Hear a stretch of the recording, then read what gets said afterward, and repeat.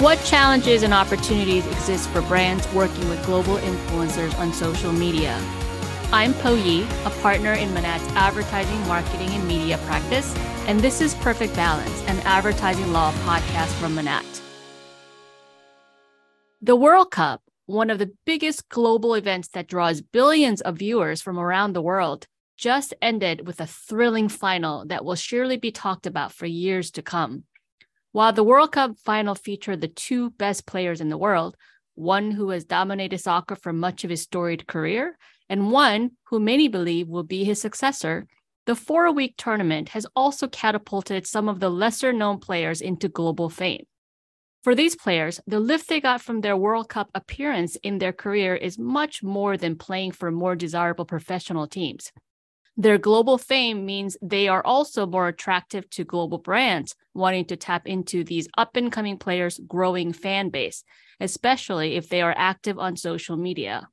However, leveraging the fame and broad audience of global stars, whether they're athletes, pop stars, film actors, or influencers in cross-border campaigns can be complicated and full of potential legal risks, because each country has its own set of laws that apply to social media marketing, and brands are subject to the laws of every country where they conduct such marketing activities. To explore some of the legal issues and risks in running global social media marketing campaigns, I invited Carolina Pina from Spain and Santiago Marquez from Colombia to join me in today's episode. Carolina is the co-head of the IP department at Garrigues, the largest law firm in the European Union with offices in 12 countries. Santiago is a partner at Marquez Robledo, a leading boutique entertainment, IP, and advertising law firm for the Latin American markets. Carolina and Santiago, welcome. Hi, Paul. Thank you for inviting us. Thank you, Paul. Nice to be here. In the US, each individual has a right to control the use of the individual's name, likeness, or persona, which is commonly known as a right of publicity. The scope of right of publicity protections in the US differs by state. Some are based on state statutes, and some are based on common law. However, these laws generally require the consent of the individual whose persona is used for commercial purposes, for example, to promote a brand or product. This general rule applies to the use of the individual's name and likeness on social media, so that a brand could be subject to legal exposure if it reposts, shares, or promotes a social media post of an individual without getting the individual's consent. Do you have similar laws in Latin America, Santiago? Yes, Paul. We have similar laws, but we have a very important difference with the US approach. Normally, in Latin American countries, we have a civil approach where what you call the publicity right is understood as a personal right.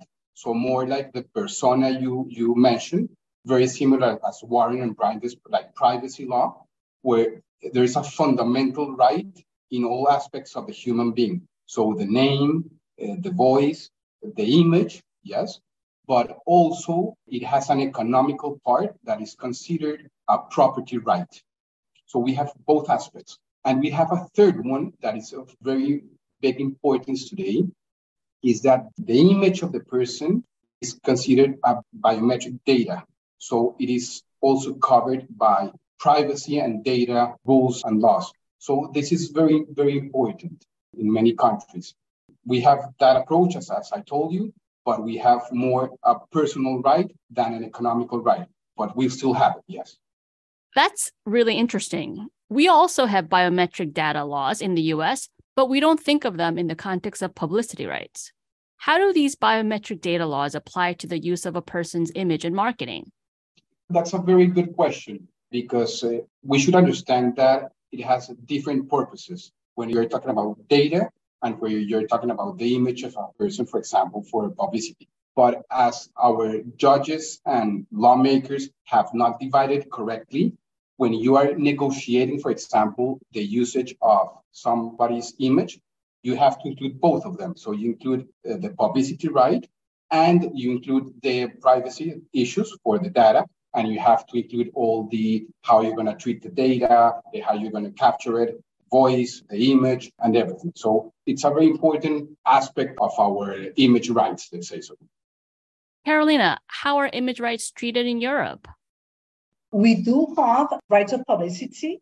However, there is not a unitary regulation, and therefore it depends on each jurisdiction. Therefore, there is not one single law covering the 27 European countries. And we do have to analyze country per country, which makes some campaigns more difficult to handle. Like Santiago mentioned, in Spain, it is also a personality right, which means that it is a fundamental right and has very wide protection. It's a right of property, but it is also protected as a personality right. It can cover voice, name, and likeness, and every sign that can evoke the celebrity of the person. And the protection is the same for every single person. Of course, the damages will depend on the reputation of the person, but the legal framework is completely the same for every human being in Europe. Like in Latin America, it is also part of the personal data, meaning that the GDPR, which is the European regulation, will also apply to image rights, and it has to be considered for any contract and also in any use because the fines may be very high in Europe. You raise an interesting point that the protection of image rights applies to everyone, regardless of the celebrity of the individual, but the damages will depend on the reputation of the person. This is also true in the US. Santiago, what about in Latin America? Yes, that's a very important issue. It's also the same, but we have another difference, is that as it is considered a constitutional fundamental right, you have another type of action if you are just exercising your right because not your publicity right, because of your constitutional rights. So you could have, for example, in Colombia, what is called tutela. That is a preferential action that should be decided in a couple of hours. The judge has to decide in 48 hours the action because it's a constitutional right. But if you are a very famous singer, that's not the action you should go through. Why? Because that preferential action doesn't have the possibility to reclaim damages. So if you're a renowned person, you normally go by a civil action or unfair competition. So everybody has them, but you decide depending on what type of action you want, the velocity, the type of claims and damages you want, how to go and how to initiate a legal lawsuit or suit. Now, with this background, let's consider a hypothetical social post and see how the laws of different countries would apply.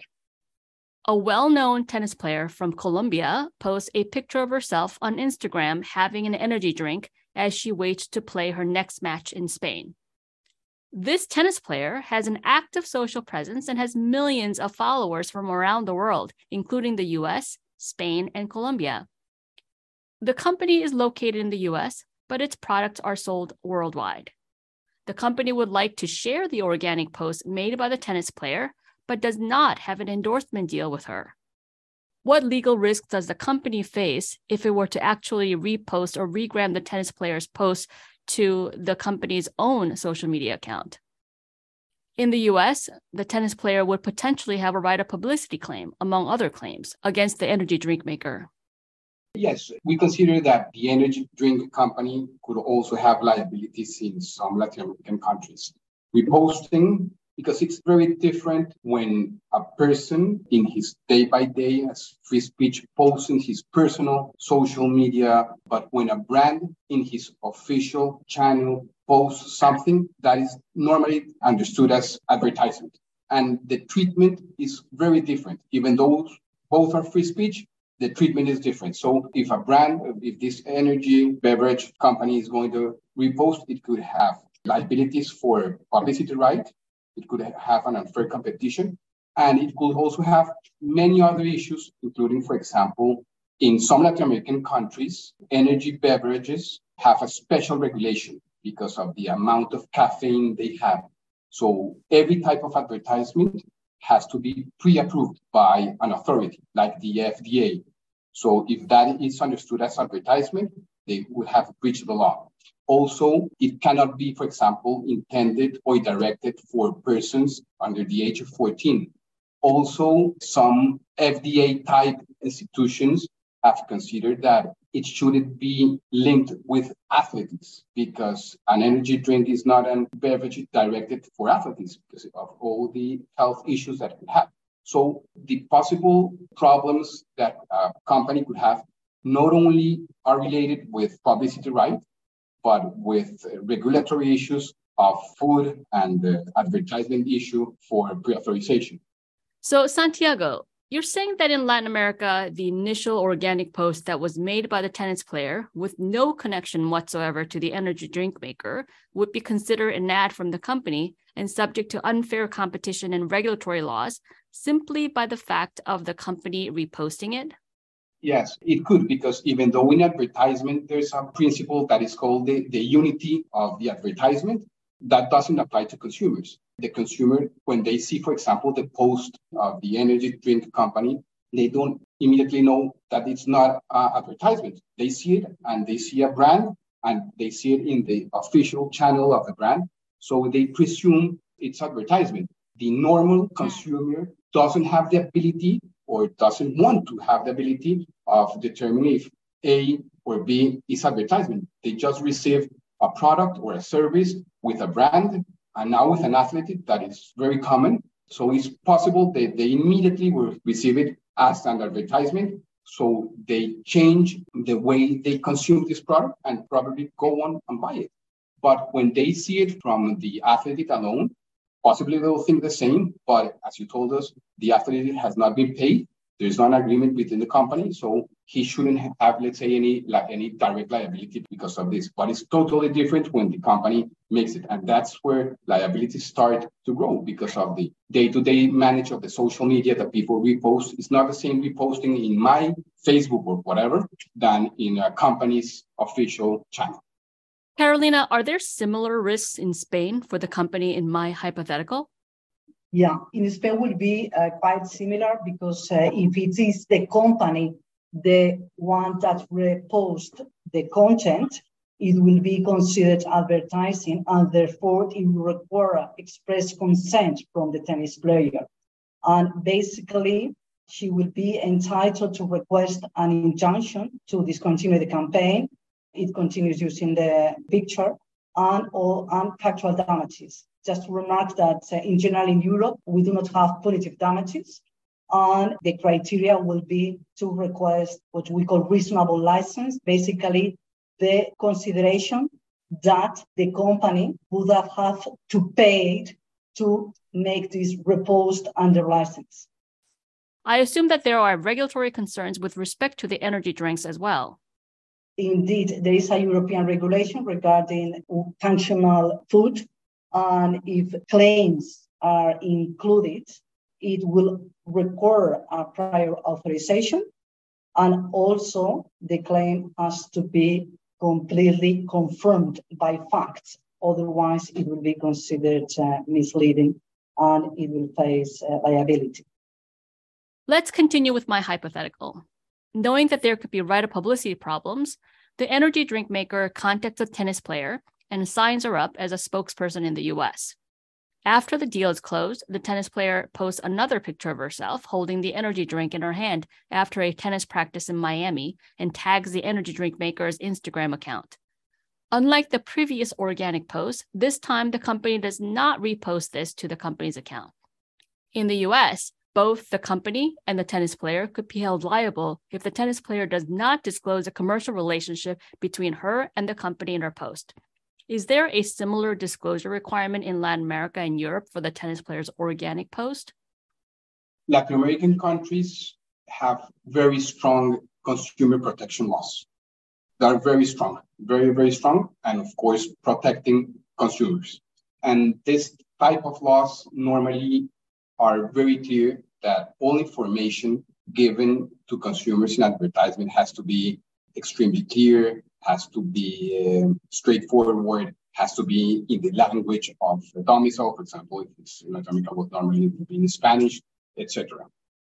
Some countries have put in some guidance for influencer issues, and the guidance have said that when two different issues concur, the influencer, the athlete, or whatever, has to inform its relation with the brand. The two issues are, first, payment. what you call consideration, any type of payment that is given to that person. And the second one, that the brand has what is called editorial control. For example, timing, what type of language should be included, phrases, everything. If both concur, it is understood as advertisement, and it should be disclosed that there is a sponsorship. So let's say some of the issues start. You open some of the apps and you can include, because of the app, because of the tool, paid partnership with, but that's in English. And a very big amount or percentage of Latin American persons don't speak English. So probably they won't understand. And there's a law mandate that says that it has to be in Spanish. So probably that wouldn't fulfill the law obligation. So again, to answer your question, if both items or both situations concur, in this case, the athlete should disclose its partnership.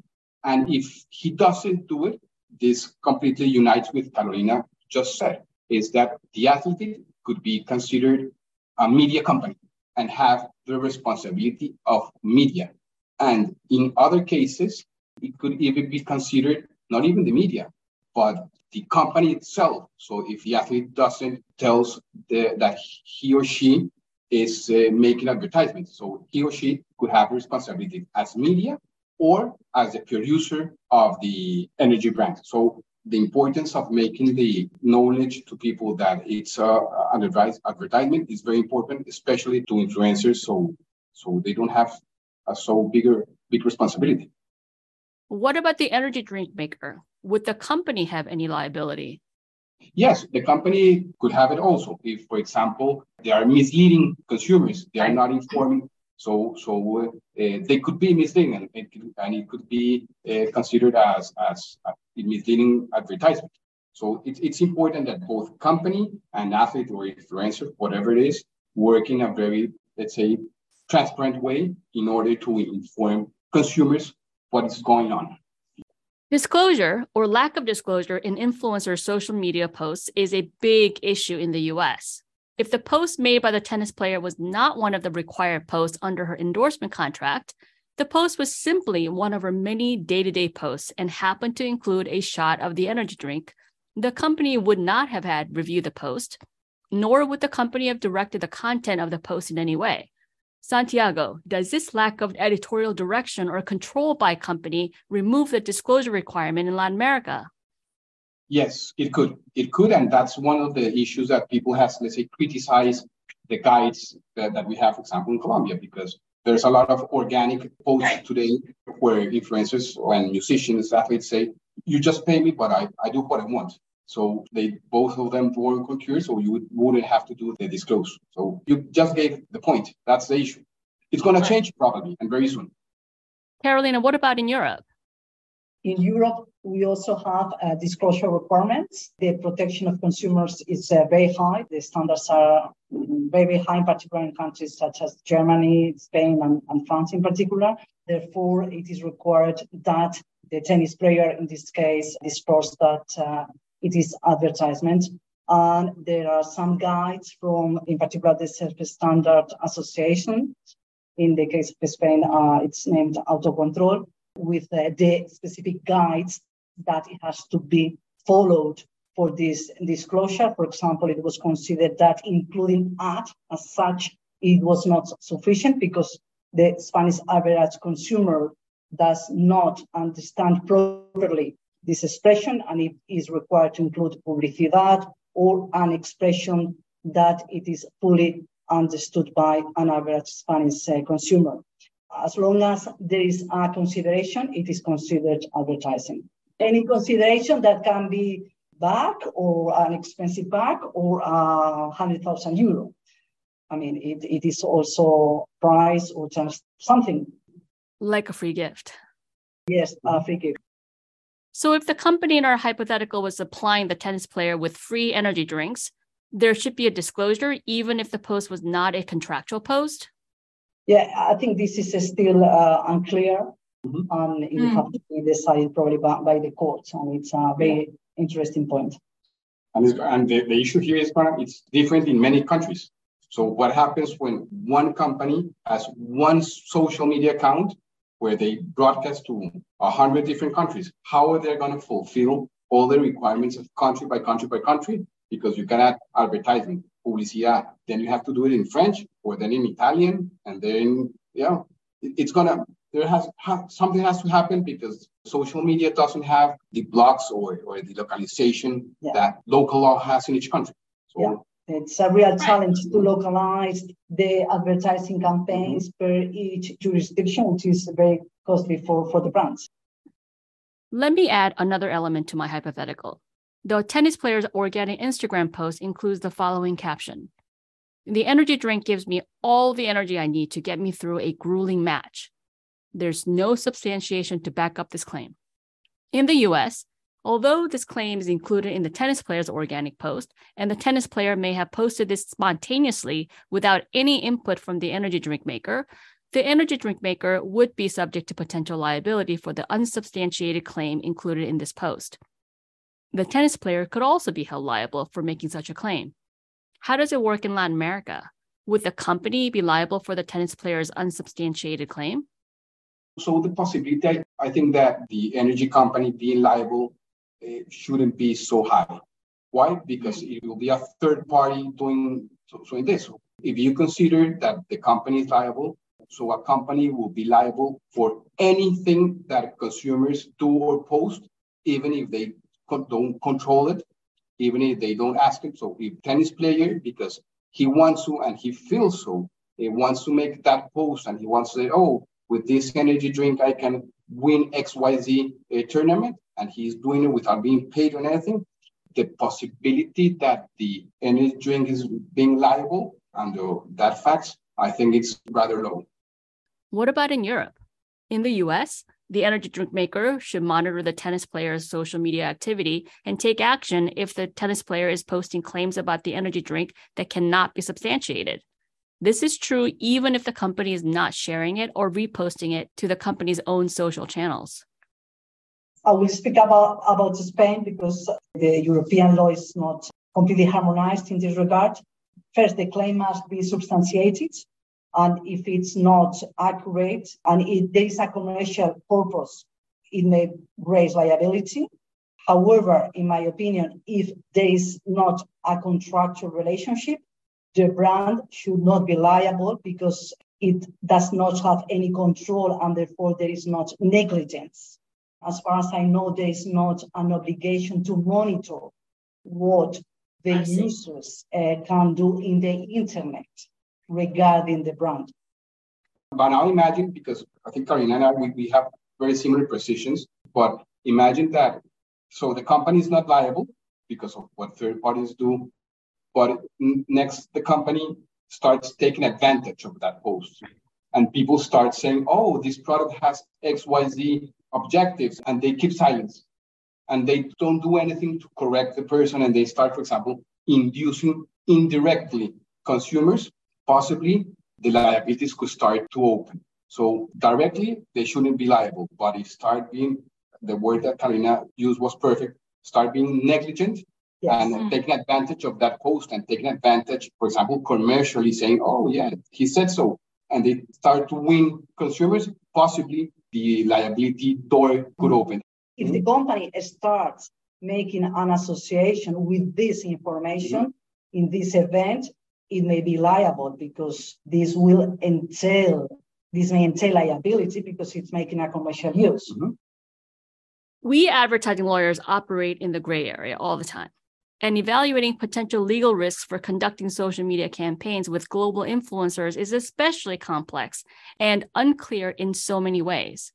Before we end this podcast, I'd like to ask each of you to share a couple of tips for brands brave enough to engage in such global marketing campaigns to mitigate their risk. I would say transparency, veracity, compliance with the regulation, because in particular regarding functional claims or laudatory claims, the consumer's protection is very high, and it is important to verify or to make this clearance before launching the campaign. And of course, to have a right contract to control the influencer. Yeah, very similar to what Carolina said. Transparency, veracity, sufficiency.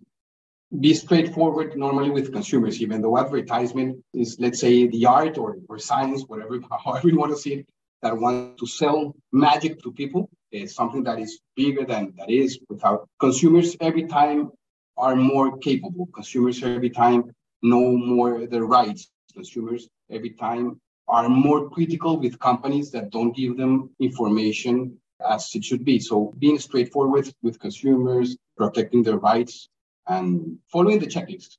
So treat consumers with respect. Every consumer today has its own TV channel.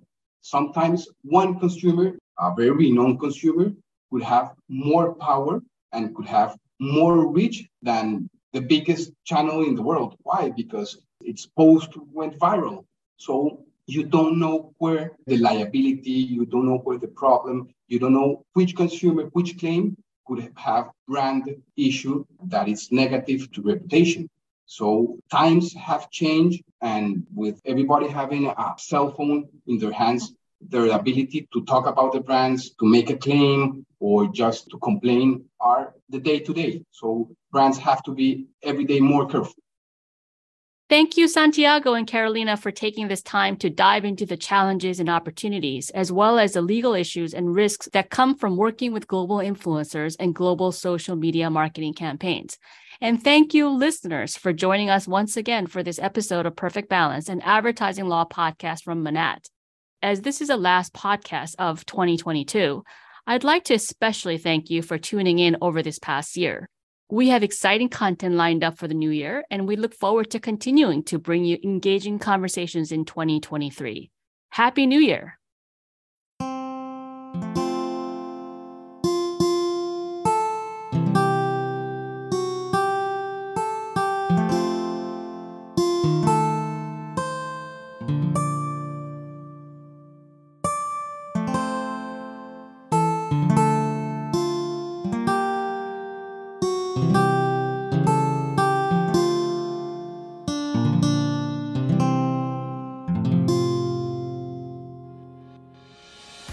Thank you for joining us for this episode of Perfect Balance, an advertising law podcast from Manat.